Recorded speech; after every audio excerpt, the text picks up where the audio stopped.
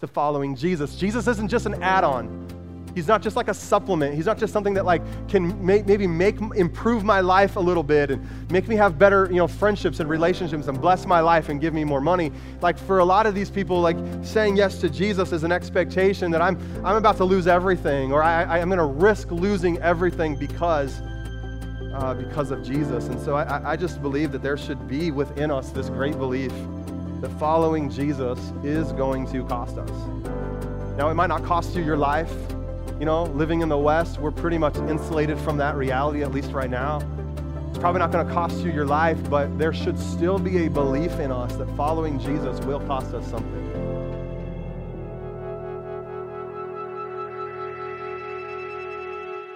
Hey, we are in week 5 of a teaching series called What Now? This is our final installment of this series. It's coming to an end. This has been our After Easter series, really built on this idea of after all that Jesus has done, what now?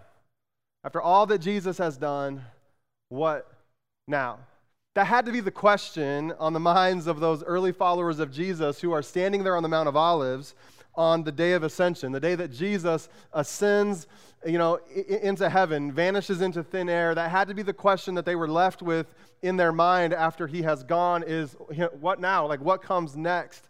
What do we do with all that we have seen and heard? How do we live our lives now in response to the gospel of Jesus, in response to everything that Jesus has done? And what we see in the book of Acts, which this series has really been built around, is really a lot of the answers to those kinds of questions of what came next and, what those followers of Jesus began to do with what they had seen and heard in the life of Jesus. But what I want to make sure we're doing in this series is that we're making sure to not just ask and answer the question about the early followers of Jesus and how they lived in response to all that, but I think we got to ask this question of ourselves as well. Like, what now for me? What now after all that Jesus has done? What now for me? How do I live my life in response to the gospel story? How do I live my life now in response to, that Easter story that we celebrated not that long ago? And like I said, the book of Acts really starts to answer this question for the early followers. And why I think we want to ask these questions parallel in terms of our life and their life is because I think that there are some things that we see in these early followers of Jesus that we would be wise to sort of pull out and apply to our lives as we're trying to answer that question, what now for us?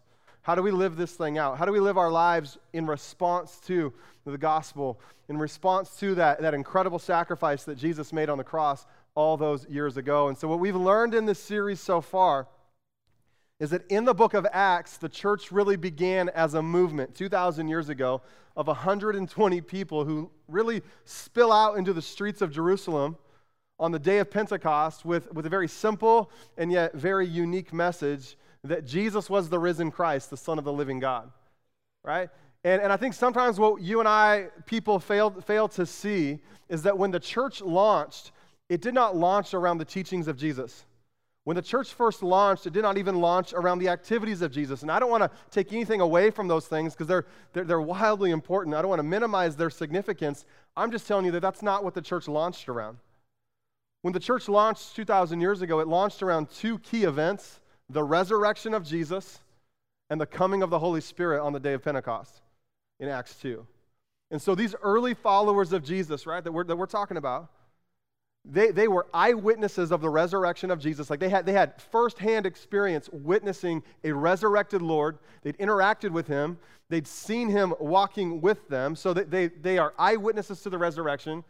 And two, they have been filled with power and with boldness from the Holy Spirit, okay? And so as a result, on opening day, 3,000 people join and get baptized, right? 2 weeks later, we read about the church is now up to 5,000 men who have put their faith in Jesus. It doesn't count women and children, so it's probably 12 to 15,000. And so this movement, this fledgling movement, getting off the ground, it's just picking up steam in the first 5 chapters of Acts, and it's not slowing down anytime soon, right? And what's amazing to me about all of that is that this has nothing to do with buildings and hierarchy, right? It has nothing to do with cathedrals and steeples and stained glass, nothing to do with hymnals and robes and all of that stuff that sort of, comes into our mind when we think about church. Like simply stated, The church began as a gathering of people who came together around a very simple belief that Jesus really was who he said he was, that Jesus really was the risen Christ, that he really was the Messiah, and that he really was the Son of the living God. And the first 5 chapters of the book of Acts are where we really begin to see the church built and established. The church being built and being established, really fulfilling the words of Jesus, the famous words of Jesus in Matthew chapter 16. Look at this with me, where he famously says, I will build my church, and the gates of Hades will not overcome it. I will build my church, and the gates of Hades will not overcome it, or the gates of hell will not overcome it. You want to know what this verse means? You know what this verse is really talking about here? You know what it means? It means that Jesus will have a church in the world. That's what it's telling us. Jesus will have a church in the world. And that his church will be attacked. That hell will try to overcome it, but that none of these attacks will be able to destroy it. It's telling us that his church will endure. Okay? And so when we see these words of Jesus in Matthew chapter 16 really play themselves out in the book of Acts. Particularly here in chapters 1 through 5, we see, the church being established in the earth through the apostles. We read about incredible stories of Jesus building his church through these early followers of his. We see incredible momentum, exponential growth. There's unity of focus. There's a priority on the kingdom of God. Miracles, signs, and wonders are following everything they're doing. But when you get to the next few chapters, when you get to chapters 6 and 7 and some of 8, what you start to see, we start to read, is some of the first attacks really come upon this upstart church. This is where we really begin to read about some intense persecution coming upon this church. And it's just really important in terms of Matthew 16 that we understand that Jesus makes it clear he's going to have a church. Really, whether we like it or not, he's going to have a church. His church is going to go through some stuff. It's going to face some attacks. Hell's going to try to overcome it, but that it will endure. None of those attacks will last. And so when we think about the question of this series, that this whole series is built around what now, and we think about those early followers of Jesus on the Mount of Olives, watching Jesus ascend and vanish into thin air, imagine what that would have been like. And they're standing there going well, what do we do now? What comes next? They had no way to probably really understand in that moment some of what would come next. That this gospel message that they're preparing to share with people isn't going to be received by everybody, and it's going to make some people pretty angry. And so in terms of that question, what now? Well, for these early followers of Jesus, there's some pretty amazing things that are about to come. They're about to do some amazing things for Jesus. They're about to see God do miraculous signs and wonders, but also in terms of what now, they're about to be persecuted, really. And they really didn't fully know that or have the ability to fully comprehend what that was going to be like. If you're taking notes with me this morning, I want you to look at this thought. Don't you think that anyone who is willing to endure persecution for something has to really believe they have experienced something that is undeniable? Don't you think that's true? Right? Because if they could deny it, they would. No one's just sitting there going, yeah, I'd love to just suffer for something. If they could deny it, they would. They have to have experienced something that in their mind is completely undeniable. If they could recant, they would. I don't know anybody, I've never heard of anybody willing to suffer and potentially even die for something that they just sort of believe in. Right? I certainly wouldn't do that. I'd be yeah, I'm out. Nope. I don't know about you, but we read about this church in the early days. We read about really the first several hundred years of the church, and really all throughout church history, people continue to face persecution and give their lives for the cause of Jesus. And I'm just sitting here going, man, anyone willing to endure persecution for something has to really believe they've experienced something that's undeniable. That when they're told to deny it, they just can't. And that's really a marker of the church in the beginning, and it's been a marker of the church ever since. I don't know of anybody willing to endure suffering or persecution for something, to give up their life for something that they just sort of kind of believe in, right? It reminds me of a scene from the classic movie, The Princess Bride. I don't know if anybody's familiar with it. Yeah, great cult classic movie, okay? We're going to soften it up for a second. Right? It reminds me of this scene in the movie, and if you're familiar with the movie, then you know that the key principal character in the movie is a guy named Wesley. And in this particular scene that I was remembering, Wesley has died.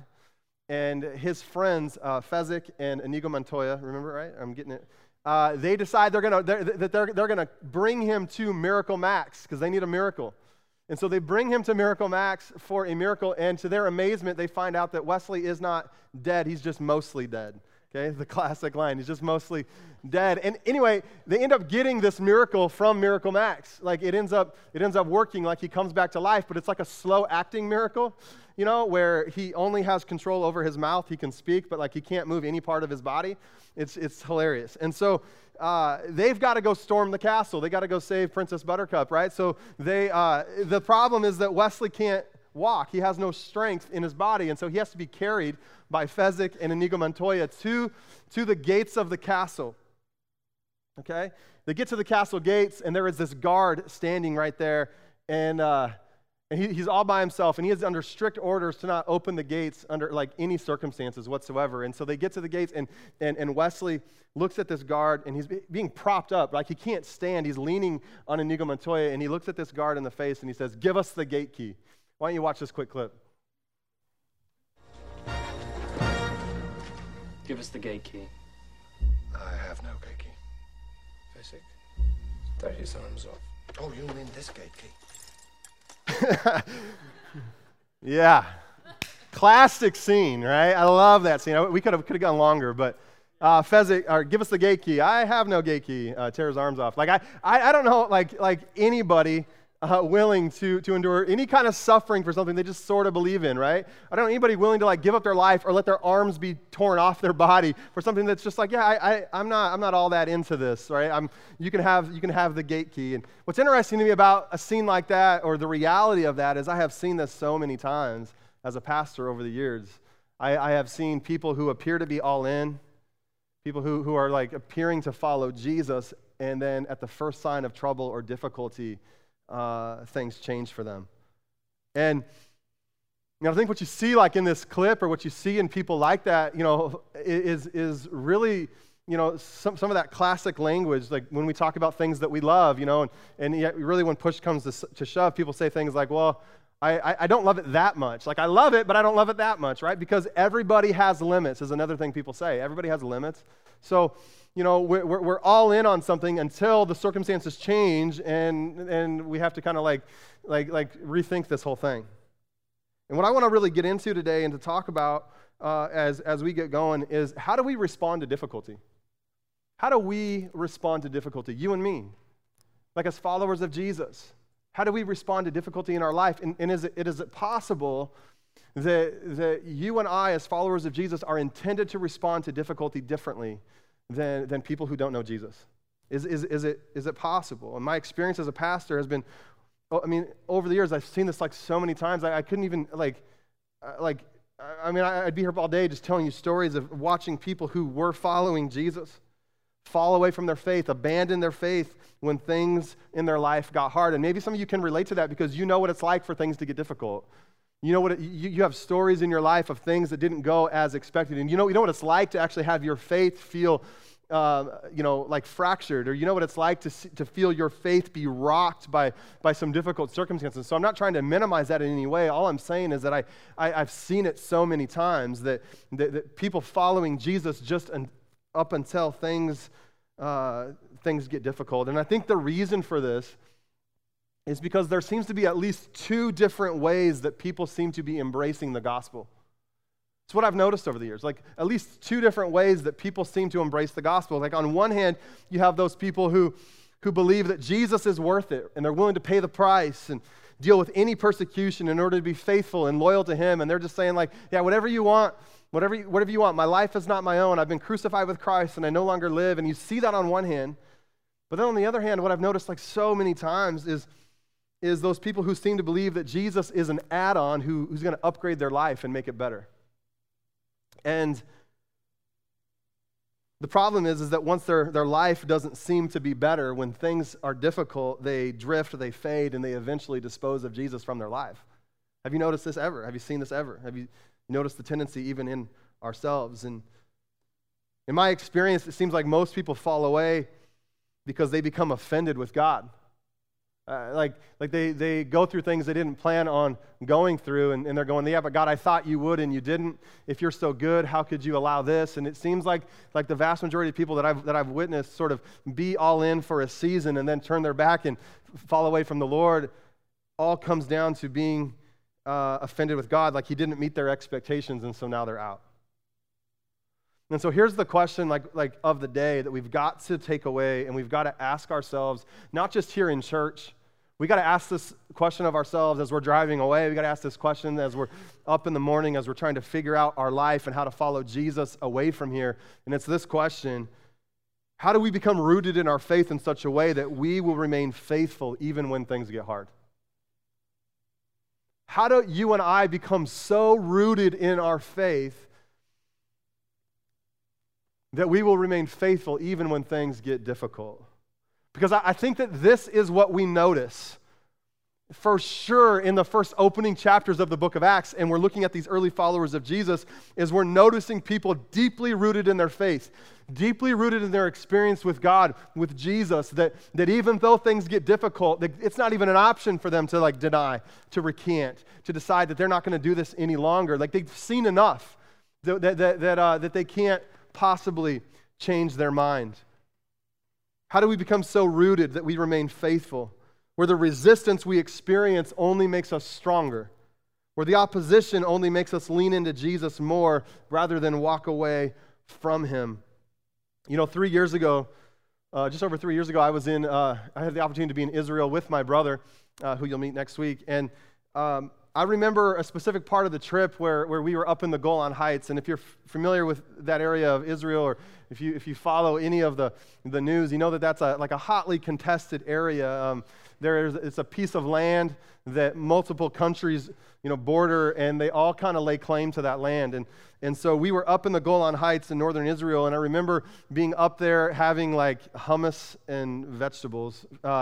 It was terrible. And I'm like, can a guy get some meat around here? So anyway, we're up in the Golan Heights, and I remember being up there having this snack that was apparently a meal, and looking. Okay, all right.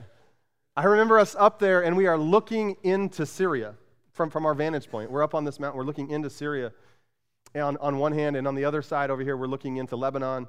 And in fact, let me just show you a couple pictures here.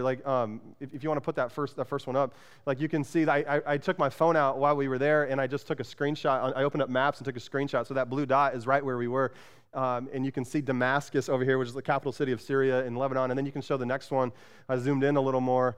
And this, where I'm at, you see that faded pink line? That's the contested border, And so we're right there and realizing, for the first time in my life as a Westerner who's never faced any kind of persecution, that I'm a matter of miles away of where I would actually be killed for my faith in Jesus.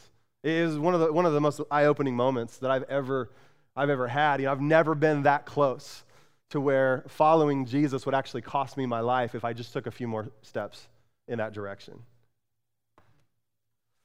And I tell you all that. Actually, you can see this next picture because you can see the picture into Syria from where I'm at, and I just remember being there, just being amazed, hearing the stories, the people who had already given their lives for Jesus in these nations, especially as ISIS was running like crazy through that part of the world. One of the things that I took away from this experience is I really started to believe, if you're taking notes here today, that persecution is an expectation that comes with following Jesus. It just is. It's just an expectation that I can't get around. When I read the Bible, when I read about the church in Acts, when I see what's going on in places around the world, I notice that persecution for these people is like an expectation.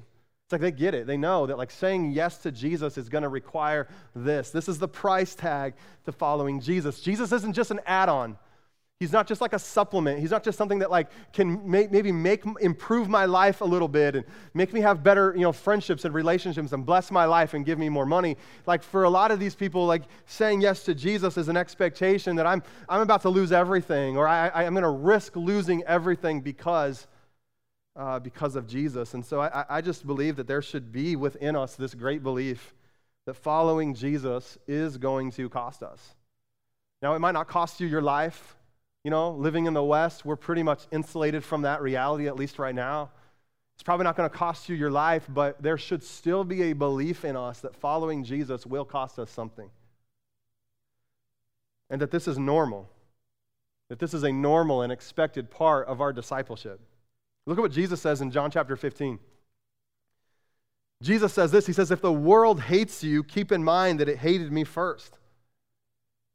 If you belonged to the world, it would love you as its own. As it is, you do not belong to the world, but I have chosen you out of the world. That is why the world hates you. Remember the words I spoke to you. No servant is greater than his master. If they persecuted me, they will persecute you also. Like these are the words of Jesus, making it very clear to those who wish to follow him that, hey, this isn't going to be real popular. Like you may, you and I, we read all about the incredible, like stories, like my uncle used to call them like the God candy stories of the Bible, of like incredible miracles, demons being cast out, those who are sick being made whole, right? The dead being raised to life. You read all these amazing stories and we're like, yeah, I want to be a part of that stuff. Like I want to be a part of like the miracles, the signs and wonders, the bringing of the kingdom of God here to earth. And a lot of times what we don't understand is that landing the kingdom of God to earth in a lot of ways around the world is being faithful to Jesus in the midst of persecution. In many cases, that's what lands the kingdom of God to earth, is remaining faithful when other people aren't. Jesus just makes it clear. He says, if you're going to follow me, the world's going to hate you. And I don't know if you've noticed this even yet in your life. Certainly in recent times, we have noticed that the value system, the Christian value system, is becoming a lot less popular, right? It's what was once in the center of our society, in a very Christianized culture, it has changed as we've become post-Christian, and what was at the center has been moved to the fringe. And maybe you've noticed the tension in your life as you've seen that happen. And so I tell you all that because as we get into Acts chapter 6 and 7, try to land this home today, this is where we start to see followers of Jesus facing intense persecution for their faith in Jesus. Particularly a man by the name of Stephen that I want to look at here today. And Stephen is someone that maybe you're familiar with, and maybe you aren't, but what you need to know about him is that he was one of the 7 deacons handpicked to help distribute food to the widows in Acts chapter 6. The Bible says that Stephen was a man full of the Holy Spirit and that he did incredible miracles. So we know that this is a guy who's no joke, right? He's all in on Jesus. His life is dedicated to Jesus. Like miracles, signs, and wonders are following him everywhere he's going. He's also serving the church in terms of distributing food out to those who are in need. Well, he's an incredible man. And this incredible man, eventually he gets arrested. And I want to tell you how that goes. Towards the end of Acts chapter 6, Stephen is sort of sparring theologically with some other Jews. Jews from Cyrene and Alexandria. They're sparring theologically on what who Jesus really was and the things of the old covenant. And so they're arguing with each other about Jesus. Well, Acts chapter 6, verse 10 is a really interesting scripture. It's pretty funny. It says, but they could not stand up against his wisdom or the Spirit by whom he spoke. Okay, just stop there for a second. So they're arguing, they're sparring, like who is Jesus? Like these guys are trying to say, yeah, but what about this to Stephen? And yet the Bible tells us that they can't stand up to his wisdom or the Spirit by which he spoke. There's clearly something about him that is absolutely incredible. The Lord is giving him the words to say. And so in verse 11 it says, then they secretly, so they can't beat him. So it says in verse 11, then they secretly persuaded some men to say, we have heard Stephen speak words of blasphemy against Moses and against God. So they stirred up the people and the elders and the teachers of the law. They seized Stephen and brought him before the Sanhedrin, which I mentioned last week was like this religious court system for the Jews. He was brought up on charges in their religious court. In verse 13, they produced false witnesses who testified, "This man never stopped speaking against this holy place and against the law. For we have heard him say that this Jesus of Nazareth will destroy this place and change the customs Moses handed down to us." All who were sitting in the Sanhedrin looked intently at Stephen. Okay, so you can imagine the scene. All these false charges, these trumped up charges coming against Stephen, and all of a sudden everybody turns and looks at him intently to see what he's going to say. And when they looked at him, it says they saw his face was like the face of an angel. I don't know what that means, but I know that that's pretty awesome. Right? I don't know what that means, but there's something about, there's something about his actual countenance that was a testimony, right? That spoke to people about what was going on in his life. And so then what we see happen, and I didn't have time to read the entire thing, and I invite you to go do that yourself. Stephen, in response to these accusations, gives one of the longest sermons we have recorded in the entire Bible. It's like he's filibustering, right? He knows what's about to happen, and he's just talking. Except that's not really what's going on. He's speaking very intentionally, and he takes these Jewish listeners through this message from the Old Testament, talking about their faith and who who their forefathers were and what they learned along the way, and he brings them all up through the New Testament and who Jesus really was, and explains to them in his closing remarks that Jesus really was the Messiah. And as he gets to the end of his sermon, all good, all going well, all agreeable up until now, in verses 51 and 53, we see Stephen just throw the ultimate haymaker. It's wild, what he does here. In Acts 7:51 through 53, this is what Stephen says at the end of his sermon to these people who are accusing him of all of these things. He says to them, "You stiff-necked people." How would you like that? He says, "You stiff-necked people with uncircumcised hearts and ears, you are just like your fathers." Remember, he's telling them all about the Old Testament. You always resist the Holy Spirit. Was there ever a prophet your fathers did not persecute? They even killed those who predicted the coming of the righteous one, and now you have betrayed and murdered him.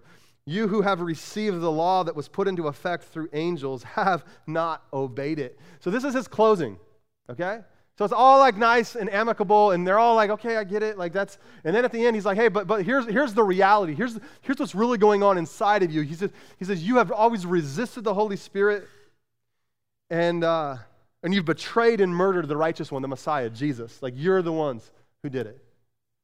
And so in verse 54, this is what we start to see. We see Stephen go down as the first martyr in the history of the church. It says in verse 54, when they heard these words, right, these accusations from Stephen, it says they were furious and gnashed their teeth at him. But Stephen, love it, full of the Holy Spirit, looked up to heaven and saw the glory of God and Jesus standing at the right hand of God. "Look," he said, "I see heaven open and the Son of Man standing at the right hand of God." At this they covered their ears and yelled at the top of their voices. They all rushed at him, dragged him out of the city, and began to stone him. Meanwhile, the witnesses laid their clothes at the feet of a young man named Saul. Pretty important person in the New Testament. This is Saul of Tarsus, who would eventually have his Damascus Road experience in Acts chapter 9, be converted radically, and become known as the Apostle Paul. So we see right here is that Paul, the man who would become Paul, is Saul in the story, and he is standing there approving of what is being done to Stephen. It says in verse 59, while they were stoning him, Stephen prayed, "Lord Jesus, receive my spirit." Then he fell on his knees and cried out, "Lord, do not hold this sin against them." Words very similar to the words we see from Jesus on the cross. "Father, forgive them, for they know not what they do." Stephen says, "Lord, do not hold this sin against them." And when he said this, he fell asleep. He died. Stephen goes down as the first martyr in the history of the church, the first to die for their faith in Jesus. And this is a pretty significant shift from all of the momentum that we've seen in the first 5 chapters of Acts. All the incredible things going on in the early days of the church. This is an incredible moment. This is like a galvanizing moment. This is like a put up or shut up moment. And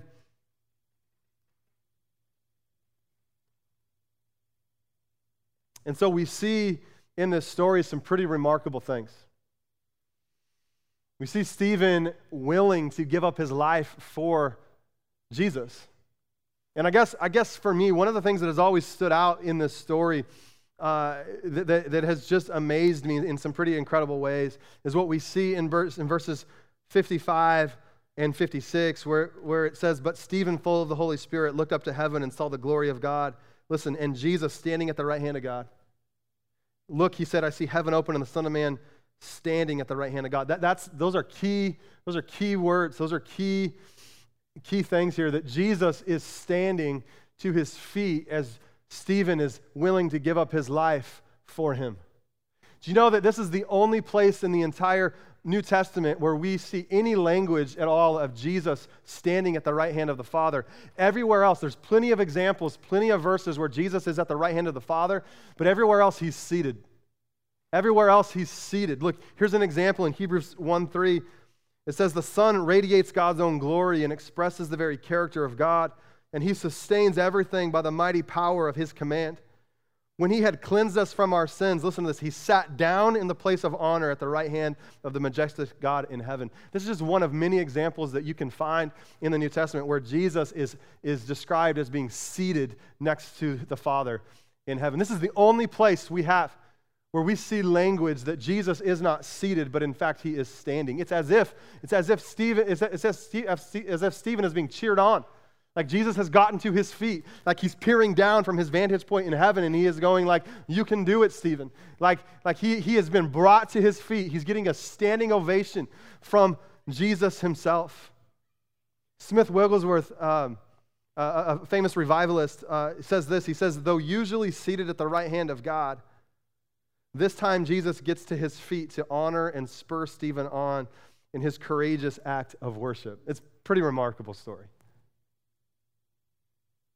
And I think about this because it's like Jesus seems to be standing to his feet as the same type of sacrifice that he made for the world is now being made for him. You know? It's like this is what he did. Jesus went through this. Like Jesus was persecuted. Jesus was killed. Jesus laid down his life for those that he loved. And what is like so remarkable and what gets Jesus to his feet is he is seeing someone willing to lay down their life for the one they love, for Jesus himself. And I just have this question for us to ponder if you're taking notes today. Have I ever lived my life in such a way that Jesus would be compelled to stand? Have I ever lived my life? Have I ever even tried? Have I ever even thought about this? That like Jesus is seated at the right hand of God. Have I ever just thought of like man, am I living my life in a way? Like is he looking down at my life and just moved in such a way that he would stand and he would applaud? And have I ever come close to potentially getting a standing ovation from Jesus? And I don't mean that in any way to kind of throw guilt on any of us. That's not what this is about. It's meant to serve as like a vision for our life. That you and I, we would let the things that don't really matter sort of just fade and go away and like just be laser focused on the kingdom of God and living it out in such a way that we would have him as like our audience, that he would see your sacrifice in mine. He'd see our commitment to him, and it would just move him in such a way that even if he wanted to stay seated, he couldn't anymore. And I think that's what we see happening here in Acts chapter 7 as Stephen is killed for his faith in Jesus. Acts chapter 8, verses 1 through 3, this is where, as far as I want to go in Acts today, it just says, "And Saul was there." Again, this the man who eventually becomes the Apostle Paul, just in the next chapter over in Acts 9. It says, "And Saul was there, giving approval to his death. On that day, the same day that Stephen is killed," it says, "on that day, a great persecution broke out against the church at Jerusalem, and all except the apostles were scattered throughout Judea and Samaria," okay, the surrounding areas. So they're no longer in Jerusalem, except for the apostles. It says in verse 2 that godly men buried Stephen and mourned deeply for him. But Saul began destroying the church. Going from house to house, he dragged off men and women and put them in prison. So what we see here in chapter 8 is that the persecution of Stephen's death really serves almost as like permission for all of the angry Jews. It's like all the permission they needed to now unleash all of their anger and hatred against the church, and it just happens that day. It's like, oh, I didn't realize we could do that. Like, and they're all just it's like everyone is just unleashed now to release their anger against the church. And so great persecution broke out, unthinkable persecution broke out. And yet in an attempt to really squelch it and to destroy it, it just began to spread like an incredible wildfire. Again, remember the words of Jesus in Matthew chapter 16, that Jesus will have a church in the world. His church will be attacked. Hell will try to overcome it, but that none of these attacks will be able to destroy it. It will endure. It will endure. In Matthew 5, in the Sermon on the Mount, Jesus says these words that have always just perplexed me. Like, I don't understand how, like, you could say something like this. And Jesus says in verse 10 through 12, he says, "Blessed are those who are persecuted because of righteousness, for theirs is the kingdom of heaven. Blessed are you when people insult you, persecute you, and falsely say all kinds of evil against you because of me. Rejoice and be glad, because great is your reward in heaven, for in the same way they persecuted the prophets who were before you." Like, how could you say something like this? Blessed are those who are persecuted for righteousness, for theirs is the kingdom of heaven. Like, hey, if you're facing hardship because of Jesus, like, just understand that you're blessed. Is that how we understand blessing in our Western context, 2022? That's not how I understand blessing, right? I understand blessing as like my answers to prayer, like more money than I know what to do with. That's how I understand blessing, right? Jesus says, "Blessed are you when you face persecution because of him." What Jesus is really getting at here is there's going to be a cause for this. If you're going to follow me, you're going to face some stuff that you're not going to want to face. But the reason for that is really twofold that we see in these scriptures. Number one, you're going to be persecuted because of righteousness. So righteousness, just to be clear, righteousness is that moral ethical standard in following Jesus that paints a contrasting reality between God's standards and the world's standards. That's what Jesus says you're going to be persecuted for. Having a moral ethical standard that is in sharp contrast to the moral ethical standard of the world. And he says, when you start to live into that, when you start to say no to what is, socially and culturally acceptable, and you say, no, that's not my standard. This is my standard over here. I'm going to follow the moral ethical standard of heaven. He says, you're going to face persecution for that. When you say, hey, some of these things are wrong, some of these things aren't okay. Like, no, I'm not just going to go along with that. And when you say that, when you verbalize that, Jesus is making it clear you will face persecution for that. You'll face resistance. And there are really two things that I think of in terms of the moral ethical standard of God that I think are just so obvious that believers today in the 21st century are currently facing persecution for that. One of them is like just the Christian sexual ethic. Honestly, like, I don't want to spend a ton of time on this because I don't have a ton of time, but I don't know of like a thing out there today that Christians are more persecuted for than holding true to the traditional Christian sexual ethic. You almost feel like you have to apologize for it. You almost have to feel like you have to apologize for something that has been orthodox in the church for 2,000 years. We have to believe that, like, somehow somebody all of a sudden became enlightened, like all these years later, and knows something more than what all of these people who have kept the church going for 2,000 years have known. And so all I'm saying is that facing persecution, it's a real thing. And one of the things that we will find ourselves persecuted for the most is by holding to the traditional Christian sexual ethic. And maybe you've already felt that. Maybe you have felt that even in work environments and like HR policies, and you have felt that in certain places where you're just like not sure how to really work this out. That's a ongoing reality. The other thing I think that is an example for how Christians seem to be facing challenges and persecution for their faith in Jesus is by adhering to the exclusive claims that Jesus makes about himself, that he, like John 14:6, that he is the way, the truth, and the life, and that no man comes to the Father except through him. So the Christian sexual ethic and then the exclusive claims of Jesus are things that do not play well in our culture and in our world today. They just don't. Like and people struggle with that. What do you mean? What do you mean Jesus is the only way? Like what do you mean? It's okay if you want to serve God and you want to go to church and you want to pray and you want to even follow Jesus and you want to even believe in his teachings.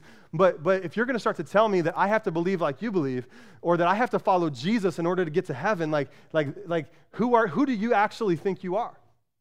Right? And you start to feel the contempt for those who are going to say these things. And so Jesus says, if you're going to follow me, you're going to be persecuted because of two things: because of righteousness, again, adhering to a different moral ethical standard, and two, he says you're going to endure persecution because of me, just simply because of me. So aside from just like your ethics and your standards and all of that, he says you're going to face challenges in your life just simply because you align yourself with me. He says, like, the world hates me. Like, the world has hated me from the beginning, and they're going to hate you. They put him to death. Hey, they're going to do that maybe to you too. And so he says, like, if you're going to follow me, you're going to be persecuted because of these things. And so as a follower of Jesus, I want you to know that you are going to experience persecution, and the cause of it will be two main things: a righteousness that offends the world, and a loyalty to Jesus that is willing to cost you everything. That's what Jesus says here in the Sermon on the Mount. That persecution is really an expectation that we ought to have when it comes to following Jesus. And if that's not an expectation, I want to just caution you to reconsider whether or not you're willing to follow Jesus, because there will come a moment in your life where you have to go, man, am I really willing to do this?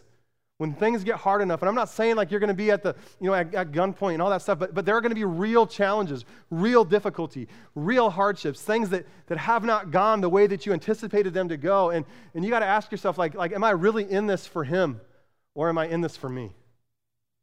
Am I really in this for him, or am I in this for me?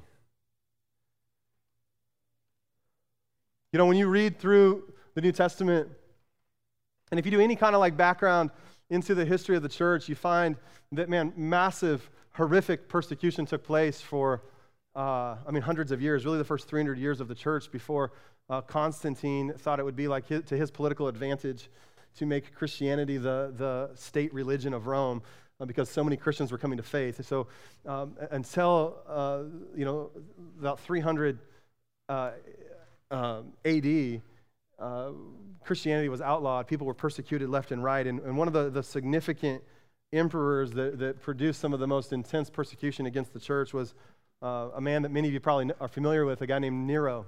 Remember Nero from your history books? And he hated Christians. Hated Christians. Hated them so much that he would order Christians to be dipped in hot wax and lit on fire, essentially as like tiki torches for his gardens, for parties that he would throw to like illuminate the part, bring lighting at night for his gatherings. Like that's what Nero would do.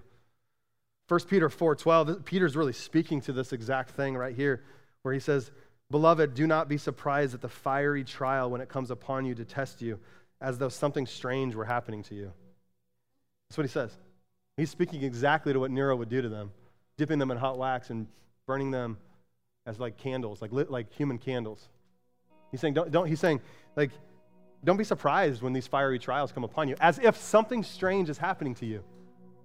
And it's just this message, it's just this example that, like, I think so often we face struggle, we face challenge, or even just a little bit of opposition, and we react as if something strange is happening to us. No, that's not strange. That's actually quite normal. That's in many ways the way the world is meant to react to the truth of Jesus in us. And some will accept it and many won't. But following him was never meant to be this like easy thing. It was never meant to be this thing that like just peaches and cream and no challenge at all. Don't be surprised as though something strange were happening to you. And so I want you just to know that the persecution of the church, it has gone on throughout all of history for the last 2,000 years. And some of you, may be unaware that it is still happening today. Remember in 2015, the enormous story of the 21 Egyptian Coptic Christians who were beheaded by ISIS in Libya. Do you remember that story? All for their faith in Jesus. There's a famous book you can read called Fox's Book of Martyrs, written in the 1500s, late 1500s, early 1600s, by George Fox, who recorded the many different stories of those who had given their life for Jesus. Between the years of 2000 and 2010, so recent history, over 1 million people died for their faith in Jesus around the world. Today, there are 260 million people still experiencing horrific suffering in the context where they choose to follow Jesus. 260 million people today, right now.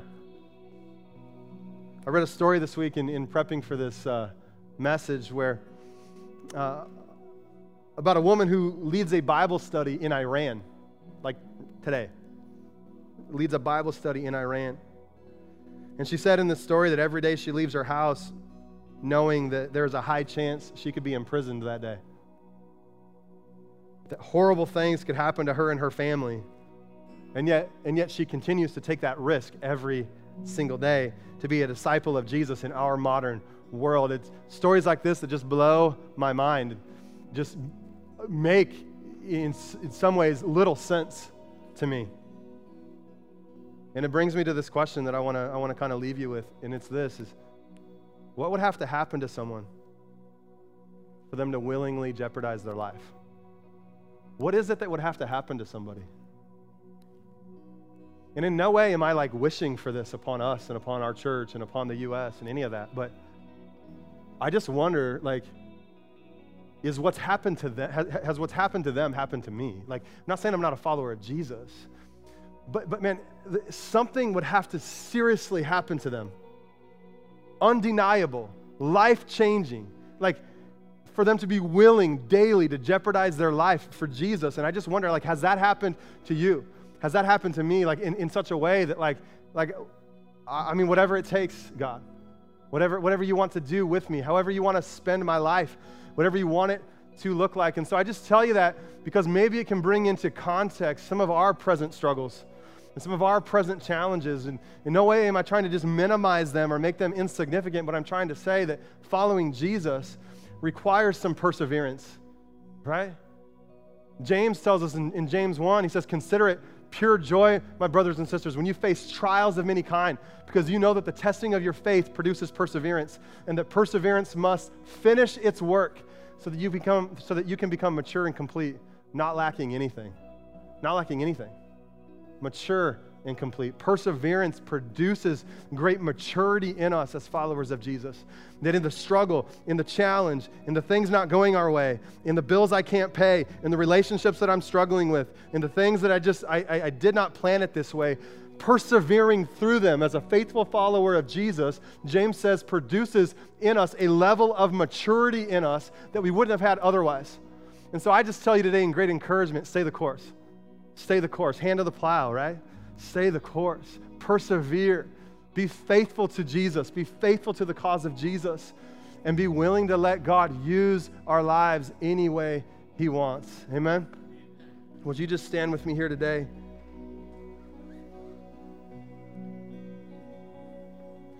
I want you to bow your heads for a moment, and I just want to ask you a question, you know.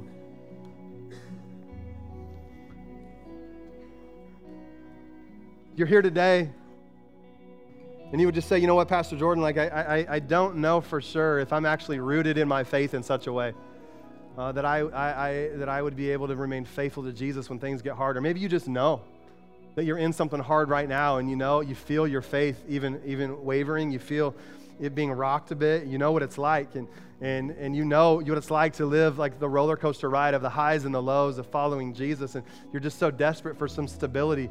You're so desperate to just get your life in such a way before the Lord where it's not up and down anymore, where it's just built on this core conviction that you're going to follow Him no matter what. And that's really you today, facing some stuff, knowing what it's like to face some difficult stuff, and you just are like, man, I'm tired of the roller coaster ride. I want to just be faithful to Jesus no matter what it looks like. Could I just see your hands today? You're talking about, challenges in our life, things that we're facing. You feel your faith kind of go up and down based on what you're going. Can I just see your hands today? Thank you very much. Thank you. Thank you. Thank you. Yeah, God, I just ask for just fresh resolve in this room right now. God, I'm just so spurred on by the many stories throughout history of people remaining so faithful to you in some of like the most horrific ways and horrific examples. And Lord, all we really want in here today is for you to just encounter us in fresh new ways, to just let those under the sound of my voice experience your love in new, fresh ways today, God, in such a way that it would put a new resolve in us to not look to the right or to the left, to not be distracted by the things of this world and the things that lead us astray, but to remain faithful to you, to follow you with all that we are and all that we have. And so, God, put a new fight in our spirit today. Put a new resolve in our spirit today, oh God. Come and do in us whatever it is that you want to do. And so when it comes to this question of what now for us, what now in light of all that Jesus has done and all that we have seen, Lord, may we be people who just say, whatever it is, God, we'll do it. What now, God? You write the story. You do whatever you want with our lives. And so we come to you today just surrendered, just lives laid down before you, and tell you today, God, that your kingdom and its purposes are the priority. They're the primary focus of our lives. And so we thank you, God, that you promise us, that Jesus, you promise us in Matthew 6, that if we seek first your kingdom and your righteousness, things that we'll be persecuted for, that all these other things that we worried about will be added unto us. And so, Jesus, we love you today. We love you today. You are worth it. And we just say to you that the love that you poured out for us, we want to pour out for you. And so, take us today, God, and do in us whatever it is that you want. In Jesus' name, amen and amen.